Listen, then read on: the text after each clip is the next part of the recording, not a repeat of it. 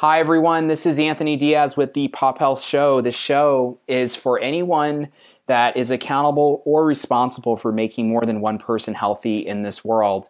And I'm super excited today to have Chris Hillier from Guidewell Innovation on the show. I've known Chris for some time now, and when I think of innovation in healthcare, I think of Chris. But before I give too much of his thunder away, Chris, welcome to the show, and maybe you can tell us a little bit about your story. Well, yes, thank you. It's a real pleasure to be speaking to you again, Anthony, and thank you for the invitation. My story is long and broad, so I'm going to shorten it significantly. My introduction to healthcare was as a nurse, actually cardiothoracic intensive care. When I was a young man, I realized that I was becoming more interested in the biology and the equipment than the patient. So I went off back to school to learn physiology and pharmacology. Then moved on to a PhD looking specifically at peripheral vascular disease and going through a range of technologies. And it kind of moved into molecular biology towards the end. That led to me becoming an academic, starting a very successful research group, publishing peer-reviewed articles and all that sort of stuff around a range of areas, but mostly around metabolic and endocrine disorders like diabetes that impacted cardiovascular health. Then from that research group, had a couple of patents that led directly to me starting my first company. And that took me off into a wild change of direction to become a startup entrepreneur. That first company became a registered biobank. Eventually we sold it. And I then started a second company involved in molecular biology, stem cells, and something called microRNA. And then from there, believe it or not, moved to the Caribbean and to take up a role looking at innovation and entrepreneurship across the Caribbean, and did that for 3 years living in Barbados, and then heard about this amazing opportunity in Florida to be part of a team that was putting together a innovation group, innovation center, building a building, doing co-working space and accelerators and all that good stuff. And so joined Guidewell to be part of that revolution. So that's a kind of high level, fast run through my life. I love it. Yeah, no, I've always been a big fan of not just how deep your competencies go in health into the different dimensions, but the breadth as well, right? And so entrepreneurial background, clinical, academic, innovation side. Chris, with so many different areas in health and so many different things that you've worked on, what's one or two new innovations like currently or projects or themes that have you really excited these days in the area of healthcare?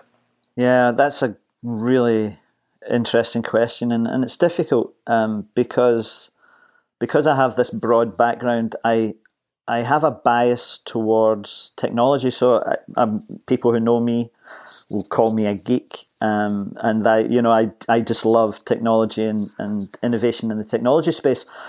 So that would point me towards things like molecular biology, the CRISPR technology, which allows us to do gene editing, the advances in sequencing and bringing the cost down in sequencing. It allows precision medicine to really be possible. So in that side of things, I get excited. But then I also get excited in things like the application of technologies like blockchain to reduce things like medical fraud, or allow health insurers to have different models for financing, etc. These are all things that are coming into the fore. Then you've got the advances in imaging and things like virtual reality, or probably augmented reality is probably going to be more interesting and more effective. So it's such a hard question, Anthony. There's so many amazing things happening at the moment. You don't really know where to hang your hat. Well, Chris, this is good. This is really exciting. I've been looking for a guest that's been passionate about CRISPR. I know there's controversies on different dimensions about the technology and the why, but maybe for our listeners, let's unpack a little bit. So just to play back what you just mentioned, CRISPR, precision medicine, blockchain technology, imaging, VR, AR. I don't think we need to go through all of these, but I'd love to geek out a little bit here and hear about, maybe for our listeners, maybe you can tell them what is CRISPR and why is it important for humanity, if it's important, so maybe you can caveat both sides, so we're not leaning towards one side of the anything controversial. So yeah, I mean, it's a hard one, and again, although I worked in molecular biology for a few years, I don't consider myself a molecular biologist, so I'm going to try not, and your audience, probably wouldn't thank you for me getting into the heavy molecular biology, but essentially we've always been told about and read about the promise of being able to actually surgically edit our genetic code so that we could change our physiology, and that has always been a dream. Theoretically it was always possible, but the actual technique to do it just escaped us.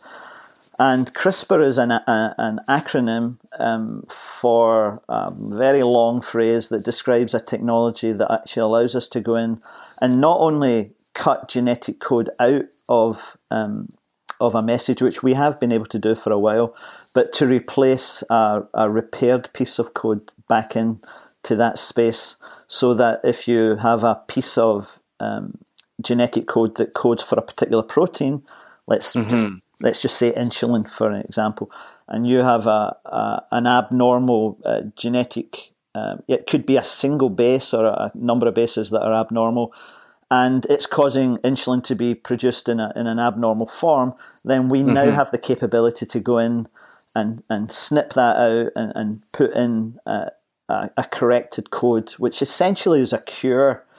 Now, the challenge with that is, of course, we have the same genetic code in every single cell in our body, so that's fantastic that we could go into every single cell and do that, but the scale of trying to do that is still an enormous challenge in an adult. But what we can do is do it in what's called the germ cell. I mean, we could do this on a newly conceived embryo when you've only got 8 or 16 or 32 or 64 cells to deal with, and you can take that, you could do a genetic screen on that embryo. You could identify areas that had mismatched or impaired genetic code, and you could go in and correct it at that stage, and then the embryo would be allowed to develop. And illnesses that are caused by these genetic abnormalities would be eradicated, essentially erased. So that's really exciting from the science perspective. Unfortunately, as occurs commonly, is the science has a huge financial value associated with it, and that means that already there's a battle around who owns this technology. And so, as we speak, in fact, I think I read today on Twitter that we are currently awaiting the court case, the results of the current court case about who owns the patent, the CRISPR patent, and the technology. So it's a shame that these things end up, going to court. But CRISPR will probably be the most important advance in the 21st century. It will be where PCR was in the 20th century. It's very exciting. Chris, do you feel like, obviously there's another conversation about the concept of antibiotics, and you hear a lot about antibiotic resistant strains coming out, and if antibiotics will be effective for us as a human race over the next 100 or 1,000 years, and there's potentially a problem bubbling up. You also have some theses that I love to geek out and hear about more about. How do we get off the planet? If that's something we needed to do. So I don't have an answer, but what if the question is, if we wanted to, or if we needed to get off the planet to propel humanity forward over the next 1,000 to 10,000 years, do our bodies need to be a little bit different? And so do you have any theses, though, maybe on the, I think the second one's probably a whole series of podcasts on itself, but maybe I haven't really asked anyone that pointed question that's passionate about CRISPR, but do you see there's a, with antibiotics and, you've got, obviously leaders like Zuckerberg that, want to eradicate disease, and a lot of entities that are popping up that want to eradicate disease. Do you feel CRISPR and disease eradication and the new type of antibiotics that the CRISPR tech will have effect or be a part of that solution? That's a really hard question again. You do tough podcasts, Anthony. I can't throw the softballs too much. Yeah. But this is really just a really genuine. Maybe it's just more of just I think talking about it. Yeah. I've been obsessed with this concept for a few months now, and I haven't been able to have a conversation with anyone. So selfishly, I'm asking this question. Yeah. In pure selfishness. I mean, obviously, okay. So the bottom line is that we are losing the battle against the microbes. I think we all accept that. Right. The next layer on top of that is that we have been well served by antibiotics up until now, and for some reason that has stalled. And there's different arguments. One argument is that the bacteria are just outrunning us; they're just outpacing us. So their rate of evolution is faster than our rate of developing new antibiotics. The other argument, though, is that we haven't really explored the vast treasure trove of naturally occurring antibiotics that are still present in the planet and the various biomes here. And I personally think that second, I think they're both true.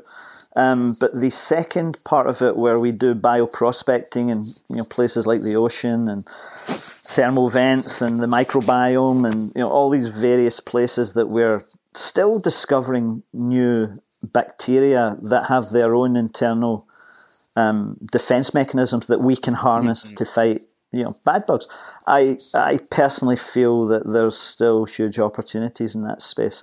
Now, CRISPR could be a tool in the battle, and I'm sure many labs are looking at it from that perspective. But the biggest successes we've ever had have come from just harnessing naturally occurring antibiotics that are created by other bacteria. So as they fight against each other, and there's no reason that I think why we should change that. But it's a long job to create a library of potential antibiotics, to test them, and then to go through all the various stages and to get those things to market. So as you and I both know, it's tough enough raising investment for a startup company, but it's a lot harder when the end of that startup company is to produce a drug. So right. But yeah, no, we're in trouble. I think we all would accept we're in trouble, and antibiotics is part of that. Another part of it that we could slightly go off track on, but is boosting the immune system. So antibiotics is a kind of external factor that would help support us against invading organisms, but we have opportunities probably moving forward to improve our own immune system, and CRISPR might be a tool there. This whole idea of the enhanced human is kind of exciting, for those of us who grew up on Star Trek and science fiction, it's superheroes. It's kind of the X-Men and mutants and things.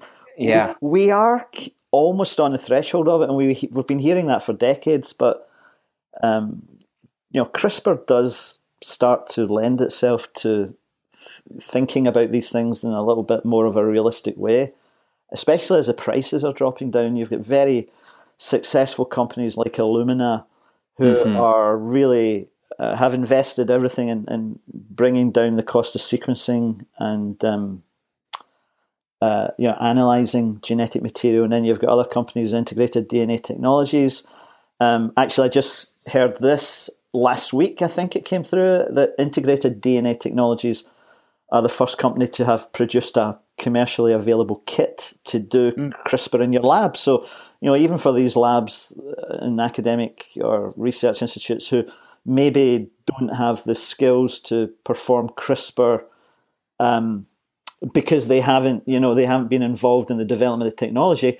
IDT, Integrated DNA Technologies, which is an amazing company headquartered in Coralville, Iowa, but all across the world now, they've produced this first commercial kit to allow labs to actually start playing around in the CRISPR space. So that's really exciting.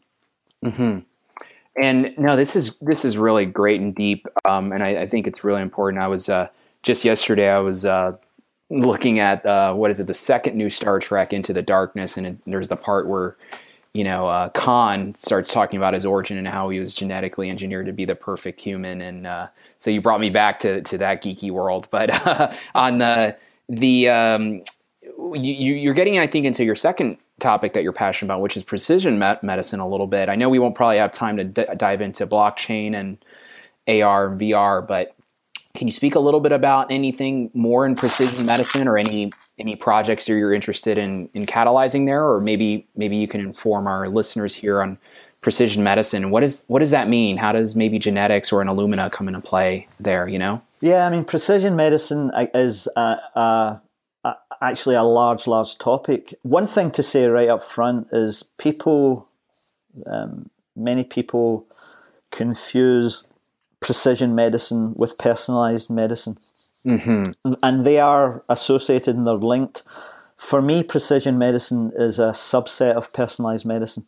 So personalized medicine, the idea that we can have the right treatment for the right person at the right time, is a very, very important topic. And my company, Guidewell, is obviously looking towards that opportunity in the future to be part of that. Correct treatment at the right time, and all the other things that's in context with your ethnic group and gender and your access to healthcare, etc. So personalizing all of your healthcare is really important for us. Precision medicine is a subset of that, which basically is really embedded in molecular biology again, and it says that we can, if we understand your genetic coding sufficiently, and we also have a good understanding of your epigenetic coding. So this is this layer of controlling mechanisms that you don't inherit from your parents, although some epigenetics can be inherited, but you don't inherit it through the genetic code, but that influence the way that the genetic code is translated. So your environment, your how much you have been, how much stress you're under, or mm-hmm. things like that, they can affect your epigenetics. So precision medicine really says that once we understand that really, really well, we can start to tailor your healthcare accordingly. The one that's the part of that's most, I guess, of interest for health insurers and health providers is the ability to identify a specific drug that you will respond 100% to. So if at the moment you go to the doctor and the doctor prescribes a drug, there's a very, very high chance, you could argue, and I would argue, there's 100% chance that you will have some sort of side effect, or what's correctly should be called an off-target effect. So the drug does what it's meant to do, but also does things that it wasn't meant to do. And you hope that those off-target effects are so minimal that you don't even notice, and that's when the drug does what you want it to do, and you don't notice anything else. But often these off-target effects are noticeable, and they cause clinical complications that you just didn't want. And that's after the drug's been approved by the FDA and it's on the market. We still see people, with side effects to drugs. With precision medicine, you would be able to precisely target a specific drug that would work specifically for you, but not for your neighbor and not for your brother or your sister, because the drug will have been developed specifically for your genetic makeup. So that's the dream. We already see cancer drugs that are targeted towards people with a particular genetic characteristic, and that's been very, very successful. But what's so interesting about this isn't just this hope for the future that we can do that. But what it does is it shakes up the whole industry. So, for example, if you know that you are only going to be able to respond to one particular drug, then the idea of selling any of these other drugs to you is crazy. So the idea of seeing blockbuster drugs that you sell to the whole population on TV in a commercial, it's pointless in the world of precision medicine. What that also does is it changes the industry logistics, in the sense that there are certain winners and losers to that. The ability to negotiate on price, for example, changes in different ways, because you have, again, this 100% confidence that a particular drug will work for a particular person. So I won't get into the details of that, but it changes up the pharmaceutical industry. It changes the pharmacy, specialist pharmacies, particular pharmacy benefit managers, payers, all those things. That whole industry starts to look a little bit different. So it's really, really exciting. So you go from this molecular biology and this clever science, and what you see is this big wave, this tsunami of change that will affect all of healthcare eventually. How's that for a prediction? Yeah, no, I love it. I love it. It does feel a little bit like chicken and the egg, though, because, you get down to precision, and the pharmaceutical companies, have to, obviously they have demand model forecasting, but if you're getting into something where they have to demand forecast, it's like, how do they know what drugs to be precise about manufacturing? I guess it does seem chicken the egg.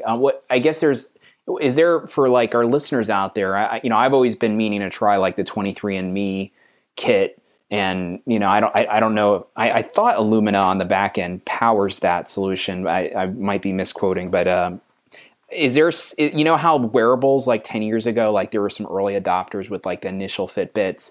Is there an equivalent to that on the consumer end to get started, where, people now should be, working with the 23andMe, or what's a first step to really get sequenced? It feels like getting your sequence in order, your DNA sequence and your genetics known is something. That's it. I mean, it's a bit, I think what you're talking about is this idea of the citizen scientist, where your genetic code isn't going to change. So in 10 years' time, it's going to be the same genetic code. It may be that the test that's translating it for you is much better. So I think if you go down any of there's 23andMe and other companies who will say we can decode your full genome and we can give it to you, then that's it. Once you've got it, you've got it. The problem is it doesn't really mean much. It won't mean much to you, and it will mean something to 23andMe or whichever company is offering you that service. And there's a number of them now. Some of them may say, we can tell you what 50 of your genes mean, and others might say we can tell you what 20 of your genes mean. Some will hold back and say, well, we don't know.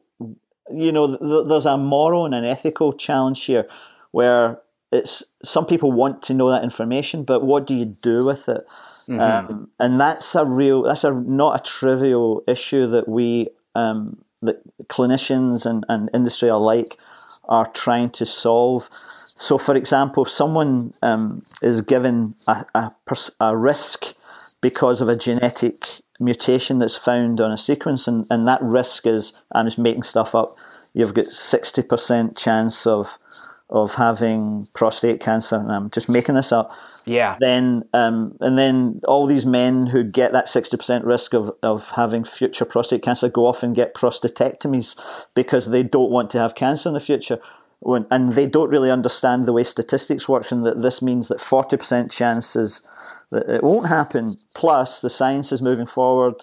A lot of these tests, prostate cancer is a great example, where we used to rely on a biomarker called a PSA, but now it's almost totally discredited. Although some people are still are using it and then supporting it with other tests that actually may bring it back into the marketplace. But so precision medicine is going to throw up ethical and moral dilemmas.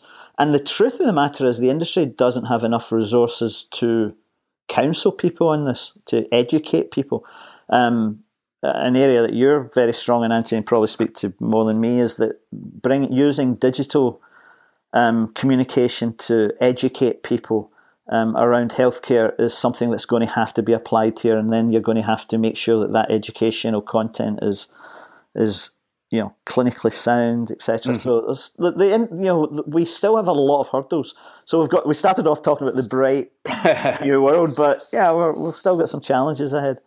No, this is great, Chris. I really appreciate it. I mean, it's just intellectually stimulating, but it's these are all extremely relative topics. I think we're going a little bit over, but this is okay because maybe next time when we have you on, we can talk a little bit deeper on some of the other categories. I also know, Chris, from our previous conversations, you also have been passionate about other topics like access to healthcare, how that's a big opportunity. But I guess one kind of final question to kind of ground us that I always like asking our guests is so Chris, so what is one thing that you believe that has not yet been proven yet, or maybe one thing that you believe that other people may feel is insane? There's a lot of them. You're talking to a Scotsman here, so let me think. Currently, okay, so here's an interesting thing. I was brought up on Western science, trained as a clinical nurse, trained as a scientist, so my whole life has been involved in the Western paradigm. But the older I get and the more I learn, the more I actually move towards the logic of Eastern medicine and the idea of the holistic self. Now, some people, in Cleveland Clinic, we've got people working in functional medicine, integrative medicine, and that's a really step in the right direction for me. It's great. But in the strange way, what people probably think that I would think is that they would think is insane is I actually don't believe in differential diagnosis anymore. The idea that you go with an illness or a symptom and then we just tick off all these boxes, what don't you have to zero in on what we do have, and then treat that symptom and then think that is medicine. And I just don't trust anymore because, first of all, the cost and the wasted time and the stress and all that thing going through that differential diagnosis pathway. You see the way some of Chinese medicine and Indian medicine and other older cultures work. They seem to cut through all that noise. They may not have names for what's wrong with you, but they seem to be keeping their population happy and healthy. So that sounds a little bit like I'm a kind of Eastern guru. It comes from a real scientific perspective on it, and I'm really taking my hat off to some of the senior clinicians who are following down these paths. And so the more I learn about science, and I'm passionate about it as a way of learning about our world, but applying it in medicine, I think we're going too far down this road to differential diagnosis. Anyway, how's that for something controversial? Yeah. No, it feels right. I think I agree with you. You just have on the Eastern side, you have thousands and thousands and thousands of years of just case studies and information on how to treat things. And so it is a really interesting perspective. And so, no, I think I do feel like what you're mentioning here is something, and it's well noted. Some of the healthiest places on the earth are not really on the Western Hemisphere, right? So we be said statistically, just pure sober, looking at it in a sober way, statistically speaking. If any of your listeners are interested in this, I got to tell you, there's a clinician in the Cleveland Clinic called Mark Hyman. I don't know if you know Mark Hyman. Yep. Who works in a number of areas in functional medicine, the microbiome, which is one of them, this idea of the bacteria in your gut. But we had a conversation with him, it was about a year and a half ago now at the Cleveland Clinic Innovation Conference, actually, and he said, and I'll never forget him saying that when he was starting off in his career doing this stuff, they treated him like a witch doctor, as if he was doing witchcraft. and now everyone wants to invite him to their party. And it's because I think it's working. I think that this, and it's a combination of Western medicine and Eastern medicine, this holistic way of looking at the patient. So Mark Hyman, Cleveland Clinic, he's probably got a book out there. That's a great reference point, Chris. But this is a beautiful way, I think, to end the show and this episode. We touched upon so many things, but this is, the goal of the show is from a population health perspective. What are the interesting fringe health topics to have a discussion about, and that, things that we should be looking at. And obviously these are in technologies and topics that really make a big difference over the next maybe 24 or even 36 months, but absolutely feel relevant in a longer period of time, which I think is important. So, Chris, I can probably geek out with you for a long time on a variety of different topics, but we'd love to have you back, and maybe we can dive deeper on some other elements. Chris, what's a good way for people to interact with you online, or follow you online, or get in touch with you if that's something you would like? It's Twitter is just at C Hillier 123, so Chillier, pronounced Chillier, but it doesn't mean anything.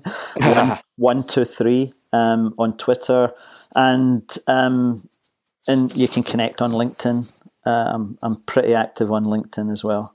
Great.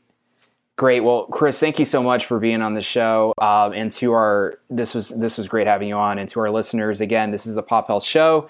Episode 15, 16, 17, one of those. But long story short, this show's for anyone with a passion for making groups healthy. So